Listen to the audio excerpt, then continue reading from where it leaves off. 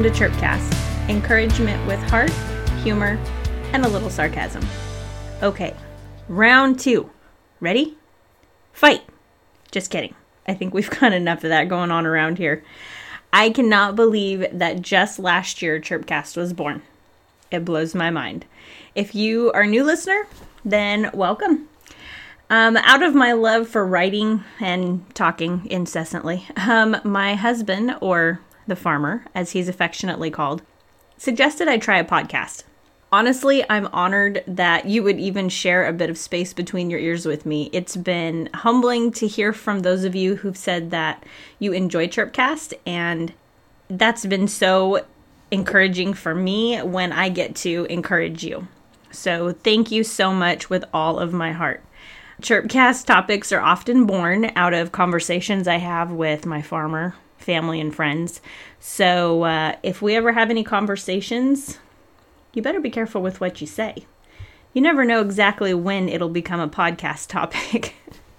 Just kidding. I try to keep it pretty vague. So I am one of those people who has asked this question a million bazillion times in my life. Why? Why is it so hard to lose weight, but gaining it is just a snack-sized bag of chips away? Why can't I tell people on social media what I'm really thinking? Why doesn't everyone learn to drive the speed limit? Well, at least my speed limit. And as a child, my why questions were more along the lines of, why can't I? Why can't I have cookies for breakfast? I mean, come on, my mom did. Why can't I have a pony? Why can't we be there yet? Every year, millions of people make resolutions to do or be better. It's a nice little lie that we often tell ourselves to feel better about trying. Well, I am a trier. I like to learn by doing. Do not tell me how to do it if you're not going to let me do it. I cannot handle lectures. When I was in high school, I took auto shop because I thought that it would be interesting. And I was right. It was. I learned so much. But being one of only 2 girls in the entire class, the boys were always offering to step in. No thanks. Step aside was my attitude. No damsel in distress here. Apparently, I felt that I was the one with something to prove. I mean, I knew I could lift that tire. But my inquisitive personality has gotten me moved more than a time or 2 in school as well. Yes, I was the kid whose report card always read, does well in class, but needs to stop talking to her neighbors. I had questions. Always. And if I couldn't find someone who knew the answer around me, I'd find a book. I know, super old school. Pfft, look it up in a book. Sorry, there was no Google back then. Are you a seeker? Do you like to know stuff? Like, I seriously know stuff. I mean, it's useless stuff mostly, but it's stuff. Like, did you know that a greyhound's paws are webbed so that they can run faster? You're welcome. If you always want to be the smartest person in the room, be careful, or you just may find yourself surrounded by idiots. Walk with the wise and become wise, for a companion of fools suffers harm. That's out of Proverbs 13:20. And it pretty much just spells it out right, doesn't it? And then we have, of course, Obi-Wan Kenobi, who asked, who's the more foolish, the fool or the fool who follows him?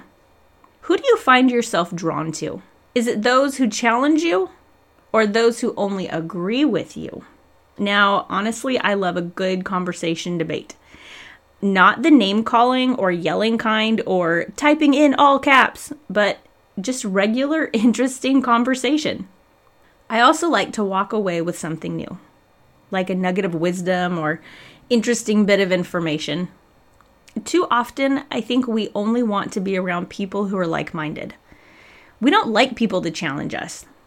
And some of the most interesting people I know are people who challenge me, and they are definitely in a league all their own. There was a gentleman who was a janitor where I worked, and he loved to talk. A lot.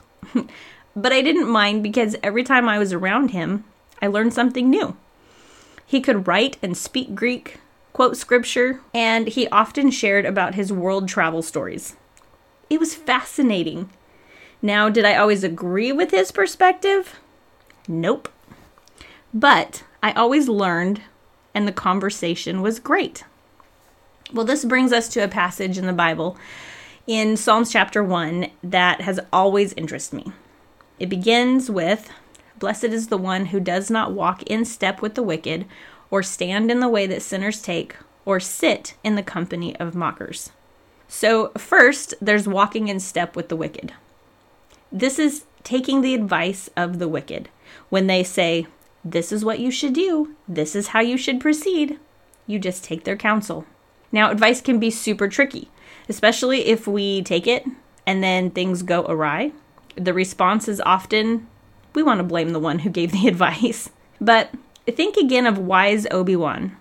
Who's the more foolish, the fool or the follower? So my question to you is, where do you get your counsel? The latest self-help book or the one who wrote the book of life? Second, we have standing in the way that sinners take. Whatever the crowd is doing, I'll do it too. Now, this is the beginning of the end, my friend. Just because something is accepted, that does not mean it's right.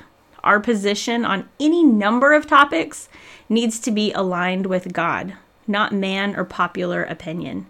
When we say that we will stand with someone, we are connecting ourselves to that.